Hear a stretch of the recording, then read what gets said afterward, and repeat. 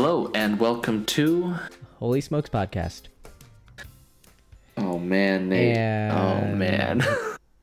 we are 30 minutes late. 30 minutes. There's just I don't know what's going on, man. It's maybe some like spiritual warfare, you know? Like it's hard right now. So what we just spent the last 30 minutes doing is basically just trying to figure out how to do this all over again. For no real good reason, except that we tried to do something a little bit different with our setup, which instantly snowballed into Oh gosh. every single thing going wrong. Everything going wrong. And Drum's a little frazzled. He's a little frazzled. I'm so frazzled. It's more than frazzled. I'm thoroughly annoyed. Anyways, I definitely need a drink, so let's just jump right into it. Nate, tell us what you're drinking. Okay. I can't really remember how to pronounce it because it's a little bit different. My wife helped You're just me. afraid of how I'm pronouncing. I know. I'm self-conscious now. I believe it was pronounced, and I had my wife help me with this because I'm an adult. A Boulevardier. I have no idea if you pronounce that right. Probably not, and somebody will probably correct me at some point, and I'm fine with that because I've never made it before, but I had all the ingredients. So I had it's bourbon, Campari, and vermouth, and had all those, and it's pretty good. Yeah, you like it? Pretty good. Yeah, it's got a nice cool. red color to it. Yeah. Awesome. Cool. Man, what am I having? I'm having a lot, let me tell you. Whatever it is, I'm having a lot of it. Having a lot of problems right now. That's a challenge. So I'm having, tonight, I really wanted to treat myself a little bit, so I'm having my favorite Japanese whiskey. Okay. It's the Hakushu 12-year. Oh, nice. And these Japanese whiskeys, they surprise you. Because, when you think of whiskey, you think of the Highlands, or you think of, maybe some people think of American whiskey, the rye whiskeys. Yeah. But this Hakushu single malt Japanese whiskey aged for 12 years is amazing. It's pretty good.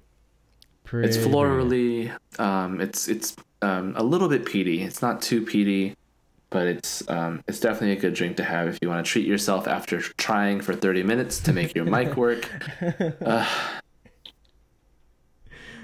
Well, I hope that helps somehow. I hope it does too. I'm gonna laugh if there's still a humming or buzzing sound in the background. Oh my gosh. If anyone hears a humming or buzzing, I apologize. I'll try to edit out as much as possible. And that's definitely coming from his, not from definitely mine. coming from Nate. So let's continue to blame Nate for most things. No, mine is never fine. Mine is fine. I just plug it in and it works. That's all. Yeah, sure. It's all that ever needs to happen. Just don't mess with no settings. Just record. Boom. Well, I mean, technically, so to be fair, Nate was like, hey, you should try to record on your iPad, when I've been recording on my laptop this whole time. And after trying that, it was all downhill from there. So if there's humming, again, let's blame Nate. Anyways, fine, whatever. We digress. I saw this thing earlier on Instagram, and I thought it was really interesting. It was somebody posted this thing on this priest that was I guess he kind of got a little heat for being a little too like traditional, I guess. Oh, interesting. What was he doing that was so traditional? It wasn't even that much. Like it really wasn't. I'm trying to find exactly what it was. I saw it earlier and then I lost like it was like it was only really a few things. I know one of them was like bells for consecration. It wasn't anything God like forbid. I know, right? It wasn't anything like, oh, we're gonna face all one direction now. Like it wasn't even that bad. Yeah. I mean, yeah. to So be fair, the changes. tradition isn't bad. No, yeah, exactly. It says the changes included placing candles on the altar, the use of incense, the ringing of the Sanctus bells during consecration, and reducing the amount of extraordinary Eucharistic ministers. Like, and apparently, Those all sound like good things to me.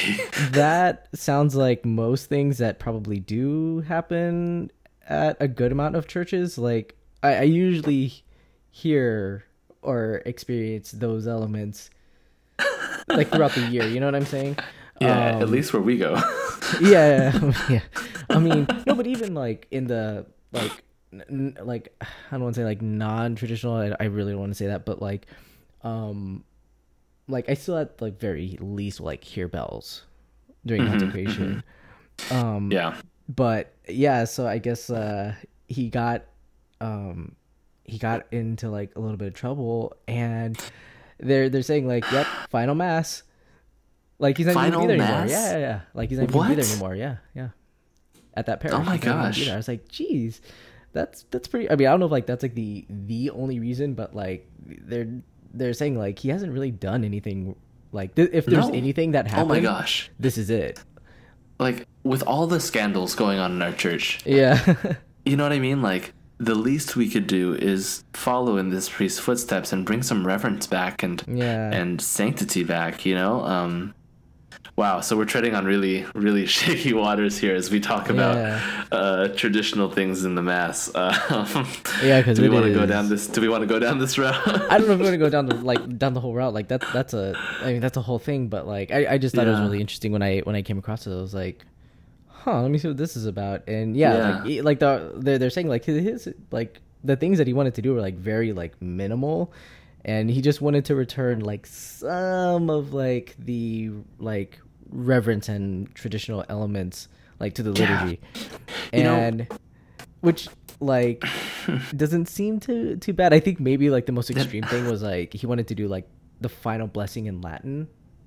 Oh gosh, I know, right? Oh no, Latin. Yeah.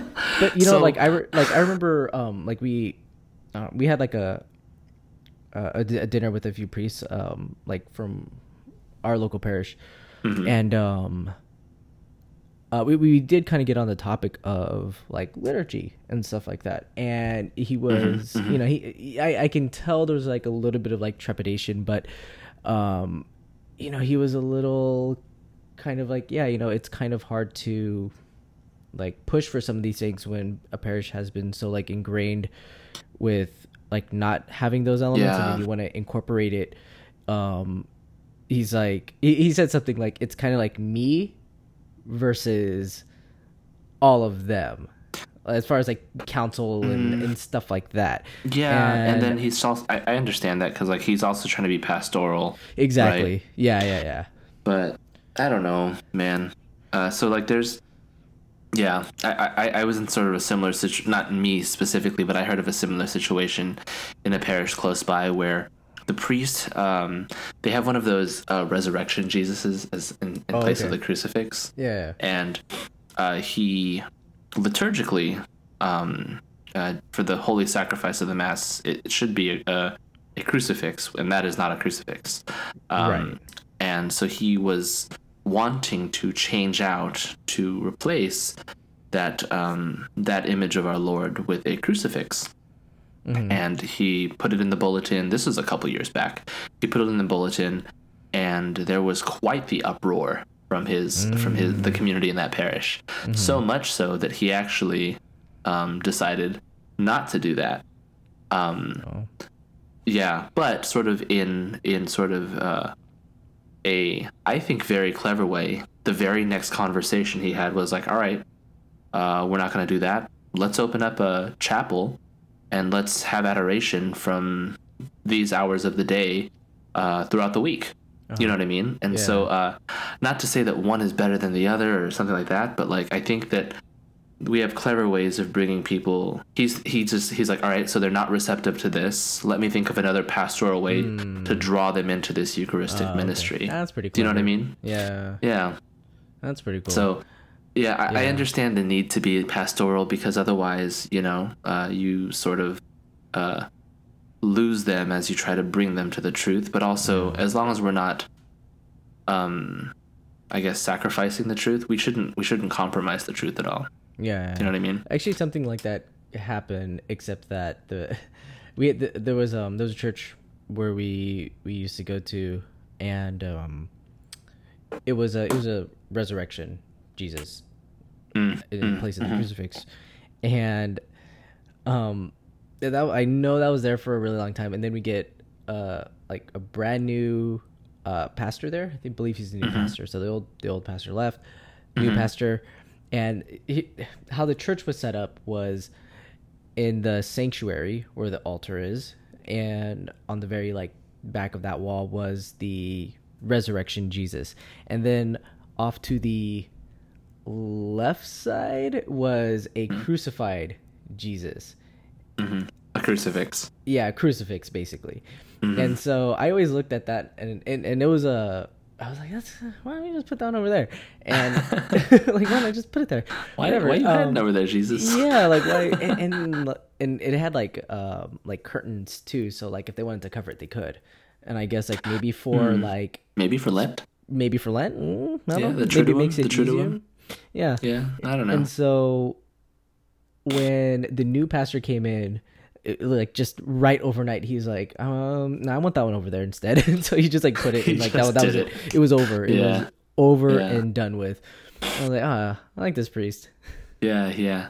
So like I find myself, although I know it's not the same, being sort of in a leadership position professionally, there are some decisions you should leave to the group of people in which you're in charge of, but there are some instances as a leader, you just have to make the decision. Do you know what I mean? Yeah. And so it's trying to find the right balance, because if you just sort of make that decision, and don't have like, you don't share the reasons, and they should be good reasons. Then it just seems like you're a tyrant, and sort of you're not respectful or understanding of the or considerate of others and things like that. Yeah. It's interesting. So going back to like this whole this priest thing with the liturgy, I learned something new, Nate, and I think you'd appreciate this. Okay. Anne and I, we attend pretty regularly the extraordinary form, so the Tridentine Mass, and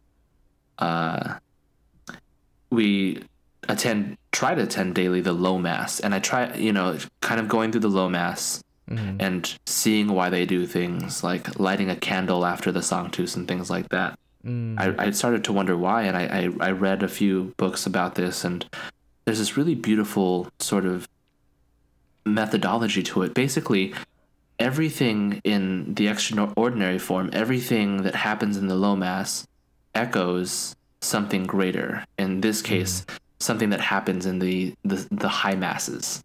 So like, for example, that candle being lit after the Sanctus and placed at the altar is sort of in place of, at the high mass, it would be the candles coming out after the Sanctus for consecration. Okay. Do you know what I mean? So like everything has its meaning, even in the Low Mass. Yeah. And so none of it makes sense on its own, but in the context of the high mass and then it makes more sense. And then also kind of taking that a little bit further, the mass itself, this high mass, in the context of tradition and scripture, makes more sense. Otherwise it just seems like nothing. And I think that's in general what we've lost, with the movement away of different things in our liturgy, is taken out of the context of the banquet and the sacrifice.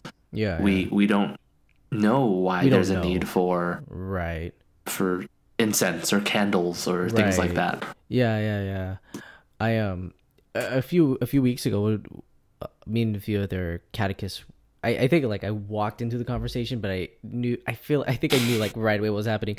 And so they were all like getting ready for the like next like class to start, and all, like I was walking by, just coming back from my class, and I just heard holding hands, and I was all like, oh, they must be talking about the mass.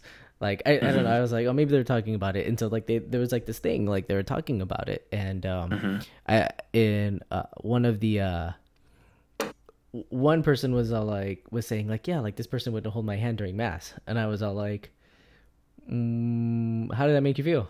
And so he was all like, I mean, like I was like, was it? He was all like, I don't know, like, did I smell? Like, was there something wrong with me? like he got like self-conscious about it, and I was all like, oh, I mean, and so we started talking about like where that all kind of came from and why people do it, and that it's like, I don't say like relatively new as far as like,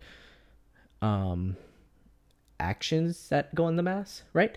But I just tried to explain it like, yeah, like that's not something that's been around for like ever or from the very beginning. It was just something that kind of like came out of like the Second Vatican Council and all that stuff. And so I basically said like, yeah, like, so some people like they probably don't do it because they just don't, they didn't grow up with it, especially if they're like a little bit older or something like that. Like that's not something that they really grew up with, or it's like technically like some people don't because they just don't. It's not like something that's like but like a required part of the mass, I guess you can say. And so I explained it to him like it is a sign of unity, because that's what they were trying to say. Like, yeah, it's like, community and bringing us all together. And I said, well, I mean, the point of us being there is for the Eucharist. That is the ultimate side of unity and community, is it not? Outward gestures are fine and all, but like outward, like the greatest outward gesture, I think, would be like receiving communion as a community. Yeah. To me, I was like that kind of made like he didn't want to hold my hand. Yeah. I was like, don't take it personally. Do you realize you sort of bringing this up though brings on a slur of different emotions and feelings and thoughts from people who might be listening? I mean, yeah, and it's totally fine, totally accept that. And I totally understand that, like, there are, I don't want to say like various liturgies out there, because I know that's not true, but how the liturgy is carried out, does vary quite greatly. And I'm not going to say that I don't go to like only traditional Latin masses. Like I don't, there's a parish that's very close where I could, but very like close. it's like literally down the street, but like, if I'm not just only going to go to this church only because they have like traditional Latin mass or they celebrate in the extraordinary form. Like I'm not like going to decide like that. But I understand that, yeah, there is an importance, and there is a difference when liturgy is carried out in a reverent way.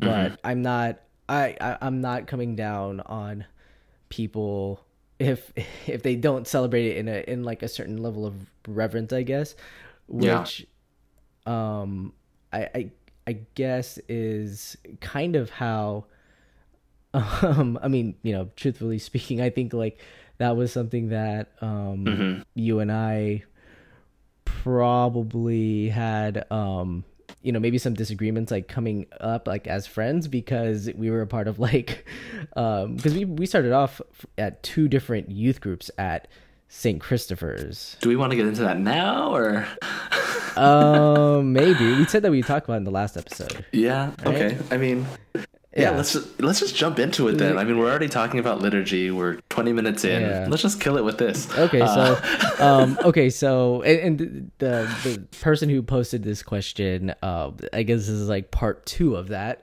And then we'll also answer, do more of those Q&A kind of things. But so if we have time, if we have time, our parish where we both met. There were two youth groups there. There were more than 2, but we happened to be part of 2 separate youth groups. Okay, yeah. Okay, sorry. Yes, there were many youth groups there, but I was part of one, and we were the Lambs of Christ, and Jerome was a part of Live Teen, and don't don't try to deny that.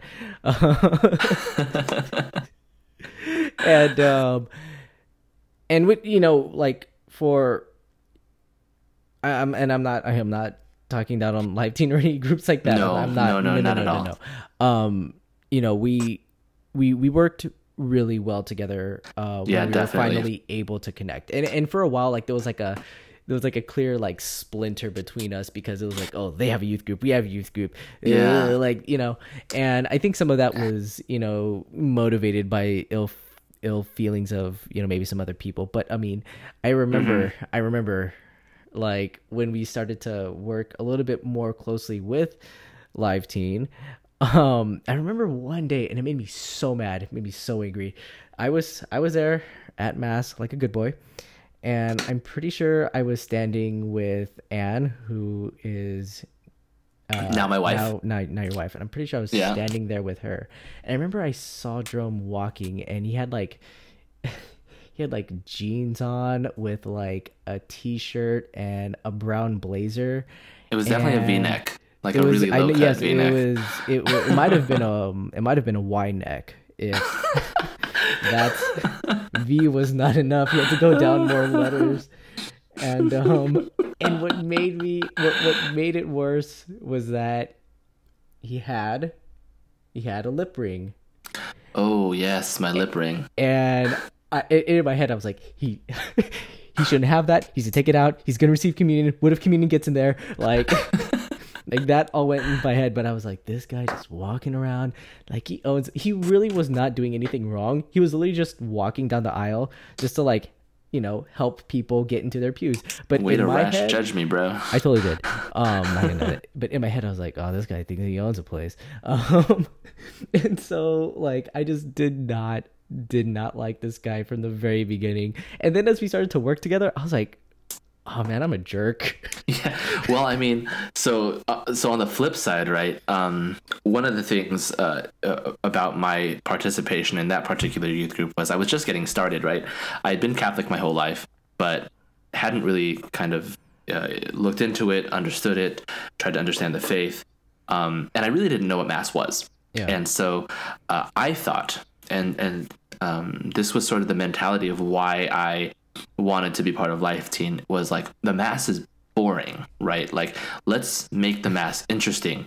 And so like I was coming to Mass like it was a club. Like I had that blazer on, I had that V-neck on, you know what I mean? And I was like in the middle of the pews like clapping and like, yeah, come on, be interested in Jesus, be interested in our Lord, clap with me. And yeah, and then I would see you guys, like you and Anne and a bunch of the other people in the other youth group, and you guys were there very solemnly, sort of just staying, in the pews, and I'm like, these guys are boring, they're not clapping with me. And then they don't love Jesus. They're not involved, they're not participating like I am.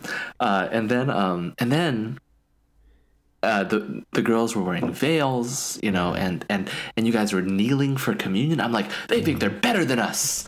You know what I mean? Like, it was just like, it was different, and I didn't understand that, like the depth and beauty and reverence of our faith,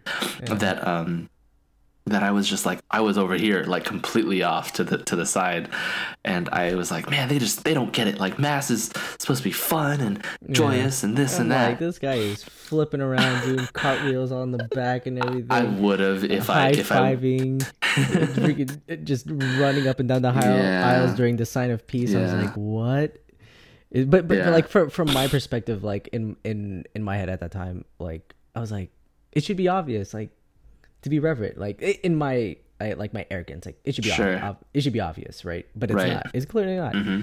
And so I think I think after I like started to get to like work more closely, with Jerome and with Live Teen, and like they were inviting me to like do talks and stuff like that, and so like getting to know them, I was like, oh, like I am totally rash judging these people, they really do like it. Like, it wasn't like about like just the music, like they had something deeper going on. It's and we did work really well.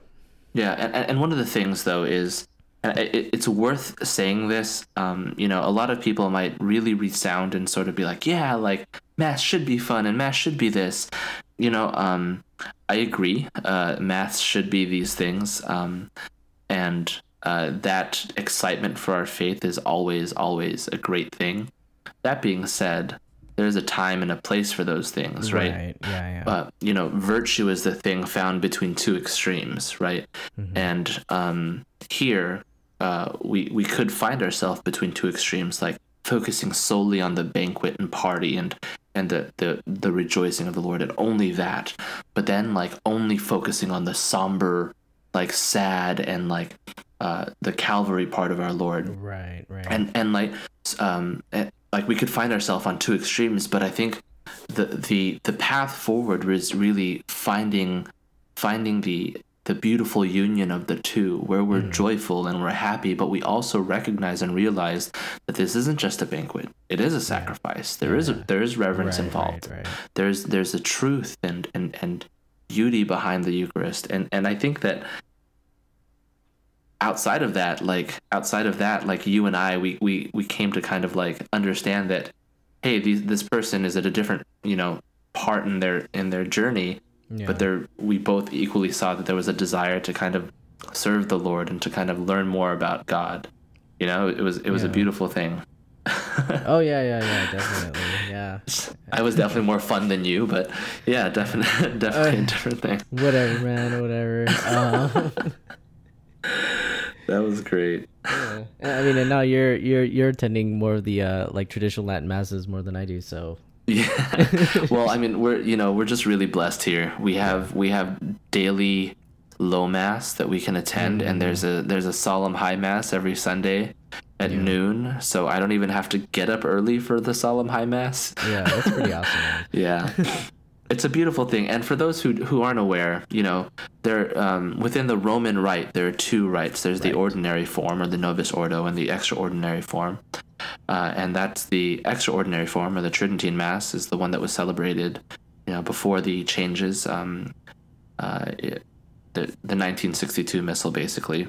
Mm-hmm. It's a beautiful rite, and it's one that Pope Benedict XVI really sort of promoted as, hey, this should not go away. This is a beautiful representation of our liturgy and faith, and there's a lot of truth and grace behind it.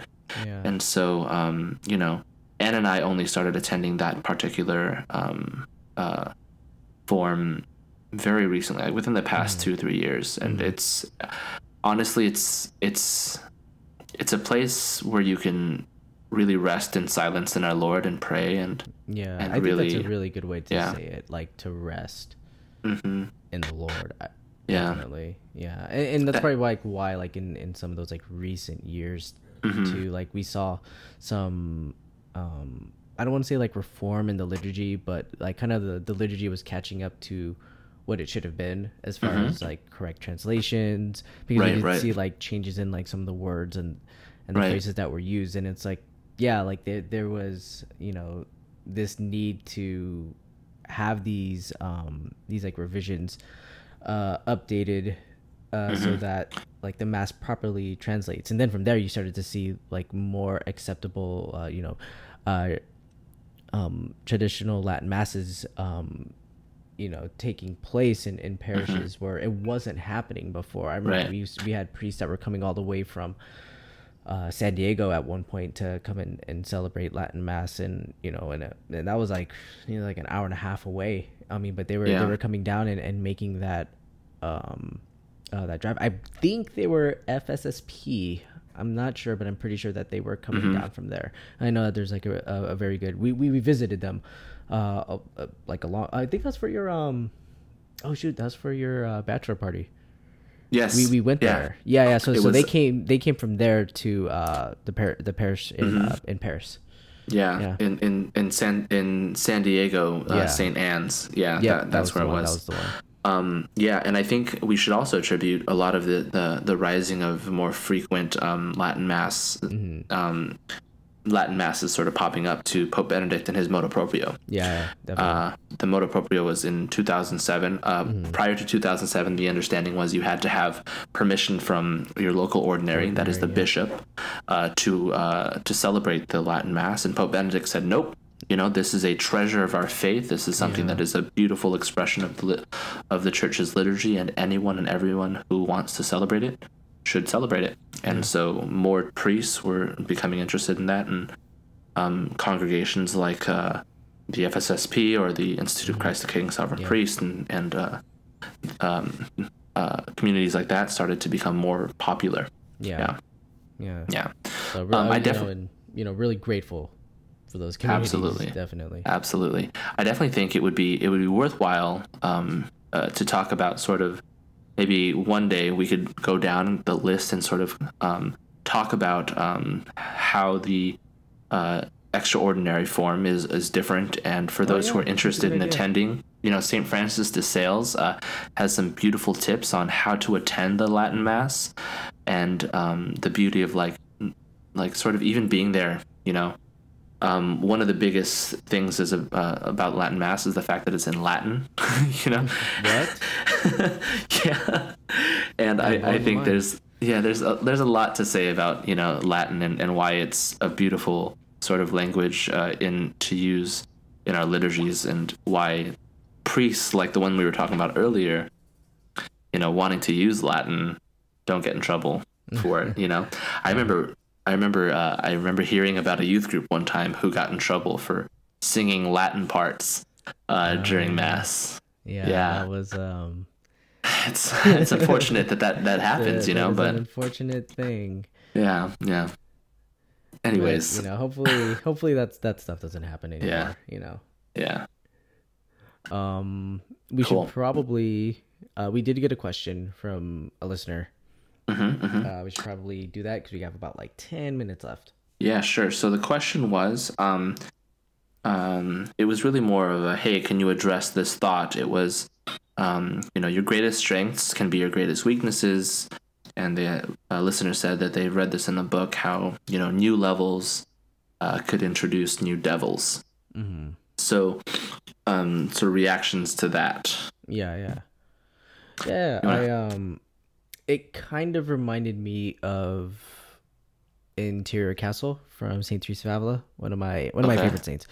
It kind of reminded me of that, where if you progress in your prayer life, your piety, your relationship with God, the idea is not that things are going to get easier, that I've mastered or I've conquered over this struggle or anything like that.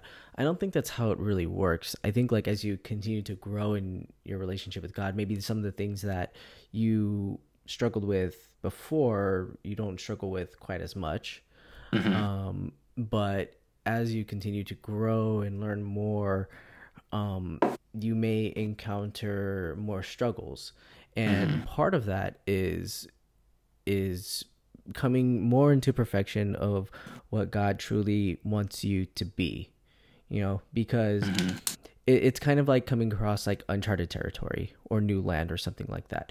You don't really know what's out there. There could be some dangers, but you don't know about them until you kind of encounter them. And it's not like you rush into new territory. You chart the land. You kind of come up with with the best plan that you can. You get kind of prepared for things that could possibly happen, but you can't really know definitively yes, this is going to happen, even though I've never been in this land before. And it's kind of how it is with our continual spiritual growth. We can grow and get into new places, into new, Teresa of Avila would say, new rooms, new levels of this castle, but we don't know what's in there. Right, new mansions. Yeah, new mansions. Yeah. I think it's also important to acknowledge, there's a very familiar story that you might of the Tower of Babel. Right? Am I saying it right? Babel. I'm not even gonna tell you. No, I'm just gonna let you have it wrong. But in that story, the sin of these people wasn't so much that they wanted to build this tower. It's that they relied on their strength, thinking they could be greater than God, and they thought that they didn't have to depend on the strength of God. Right, and so they sought to, and John Paul II has a excellent letter. It's love that is greater than sin. And he talks about how, they sought to build a city and organize themselves into a society and be strong and powerful without God, right? And so they were being strong, and their greatest strength there was their ability to organize. But, that strength turned, without God, by its very nature, turned them against God. Do you know what I mean? And right. We have to make sure that as we progress, even spiritually, there's a lot of times, like, I forget that, hey, like, if I'm trying to be holy, or if I'm trying to avoid this particular sin, the sin of anger, of impurity, like, we're gonna attempt in our own folly to try to do that ourselves. Yeah. And that's where, like, we are already setting ourselves up for failure. Yeah. I think sometimes what happens is that, like, as we get, like, maybe stronger in our spirituality, like, there comes, like, a little tiny bit of, like, extra confidence, and that confidence that pride can turn into pride.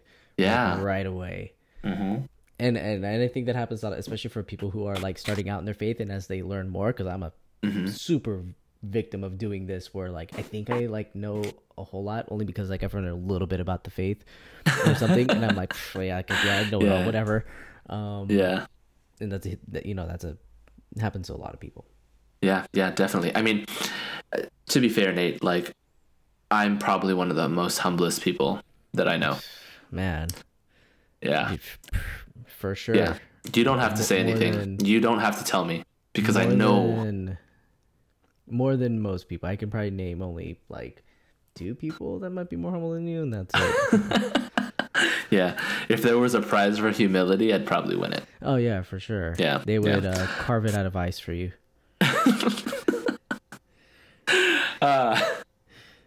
Anyways. So I think that's sort of my take on that, and thank you again, listeners, for putting in these thoughts and questions. We definitely appreciate it. We enjoyed answering it last week, and we're going to keep asking for input. Yeah, and some of the feedback we got was like, that's they really enjoyed that, so we're going to try to keep doing it as long as we keep you guys. Yeah, you guys are making us interesting, so thank you for that. I think I wanted to talk about one more thing, Nate, if you could just indulge me. Okay. It is National Marriage Week. It is. Apparently, because I learned that today. Yeah, it's National Marriage Week. So happy National Marriage Week. Yeah, same to you. Yeah. Good job. Thanks. There's a beauty to the vocation of marriage, and I think you were saying, like, well, every day is National Marriage Day for me. That's great, but I think if we could sort of take some time to express that to other people, to really express the beauty of this vocation of marriage, then we should. Yeah. So that being said, I wanted to sort of make a suggestion for anyone who is discerning the vocation of marriage or married already. I found this gem of a book at a gift shop one time, right before First Friday Adoration, which we were talking about last episode. And it's St. John Chrysostom, and it's a collection of homilies on marriage and family life. Oh, okay. And oh my gosh, Nate, it is so good. It's so good. I'm gonna read just one quote, but I think a lot of the little nuggets of wisdom in this book are really worth reading. By the way, have you started reading your Introduction to Devout Life? No. Come on, man. Well, look,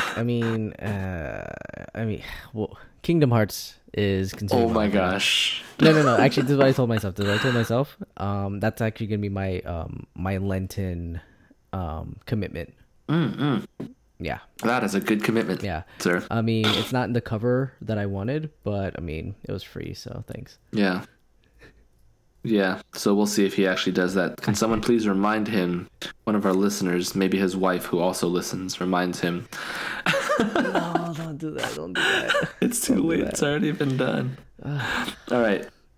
So Saint John Chrysostom in a homily, he says he gives advice to both the husbands and wives and how to raise children. Some of the stuff is a little dated, like how to pick a bride. Basically, he says, don't marry her for money.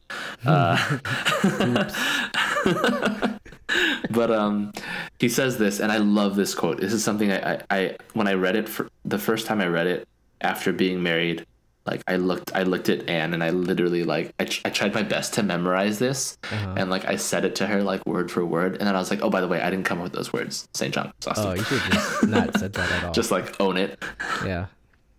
So St. John Chrysostom says, say to her, our time here is brief and fleeting, but if we are pleasing to God, we can exchange this life for the kingdom to come. Then we will be perfectly one both with Christ and each other, and our pleasure will know no bounds. I value your love above all things, and nothing would be so bitter or painful to me as our being at odds with each other. Even if I lose everything, any affliction is tolerable, if you will be true to me.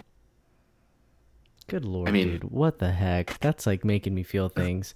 I don't like that. That's okay, look, listen, if there are any guys out there listening to this, oh my gosh, use it. Use it. Use it for when you propose or something.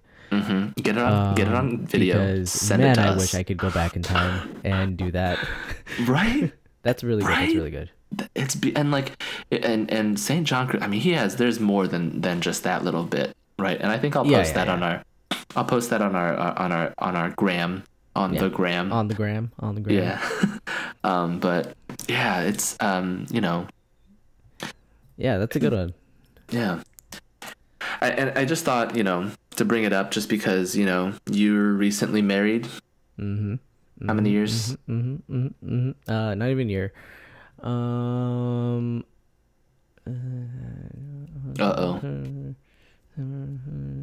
It's been I think it's you been better hurry 7 up. months. 7 months. Your wife is listening. 6 7 months. It's late. It's the Boulevardier year.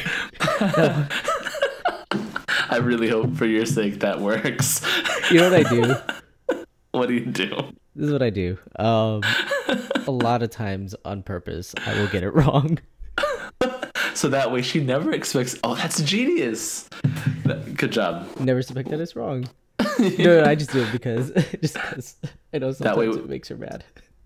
And that way when you do get it wrong, you're like, babe, Yeah. obviously I was kidding. But no. But you know what? Like the other day, we were with her brother, and she's like, yeah, it's almost our 1 year anniversary, and we both looked at her and we were like, no, it's not. Like, it's not even like maybe halfway through. Like, I mean, now it is, yeah. But we were like, relax. It's like halfway is not almost. Like almost is like 90. Like 90% is almost. Yeah. 70% is like, hey, we should probably just mention it. Yeah. It's funny because I actually learned that lesson. So this is another lesson for the guys, is never ask another guy in front of his wife or significant other how long they've been together. Oh, no, don't do that. You are screwing that dude over. Don't do and even if they know it, like just don't, because if you come to me and you ask me in front of her and I mess up, I'm blaming you, not me. Yeah. I'm blaming you. Yeah. I'll go back, and if you're with somebody, I'm just gonna go back and say, how long are you two about to break up? Like, don't question, because I gotta do the math in my head, and if anybody math is hard, and if anybody knows me, like, math is my job. But if anybody knows me, like, I'm the worst with dates, like birthdays. Oh my gosh, me too. Anything like that. Like, I'm really, really bad, and like my whole family knows this. Like, they're probably not gonna get a happy birthday from me unless somebody tells me. And Facebook tells you, by the way. Yeah, I don't have Facebook. Okay. But like I try to put everything in my like calendar at least. But like I'm really, really, really bad at birthdays. Just something about it. It just doesn't stick. So yeah. I try really hard, but I'm the same way. I definitely got in trouble with Anne maybe in like the first few months of our dating because she was like, by the way, she's like, do you know where my birthday is? I was like, Why would you ask me that? Oh Lord. And yeah, but to be fair, I mean, it was a good lesson, and thank God she asked me that, because now I will never forget. I guess that's one way to do it. All right. Anyways, so we're at 45, and I think we're good. I think we're good. Yeah. Cool. So again, just thank you everyone for listening in. If you guys have feedback, comments, questions, concerns, hopefully no violent reactions, please leave some feedback. Message us, email us from the website, or definitely if you're listening to us on iTunes or Spotify, leave a review. 5 stars are always appreciated. All right, and thank you for listening to Holy Smokes Podcast.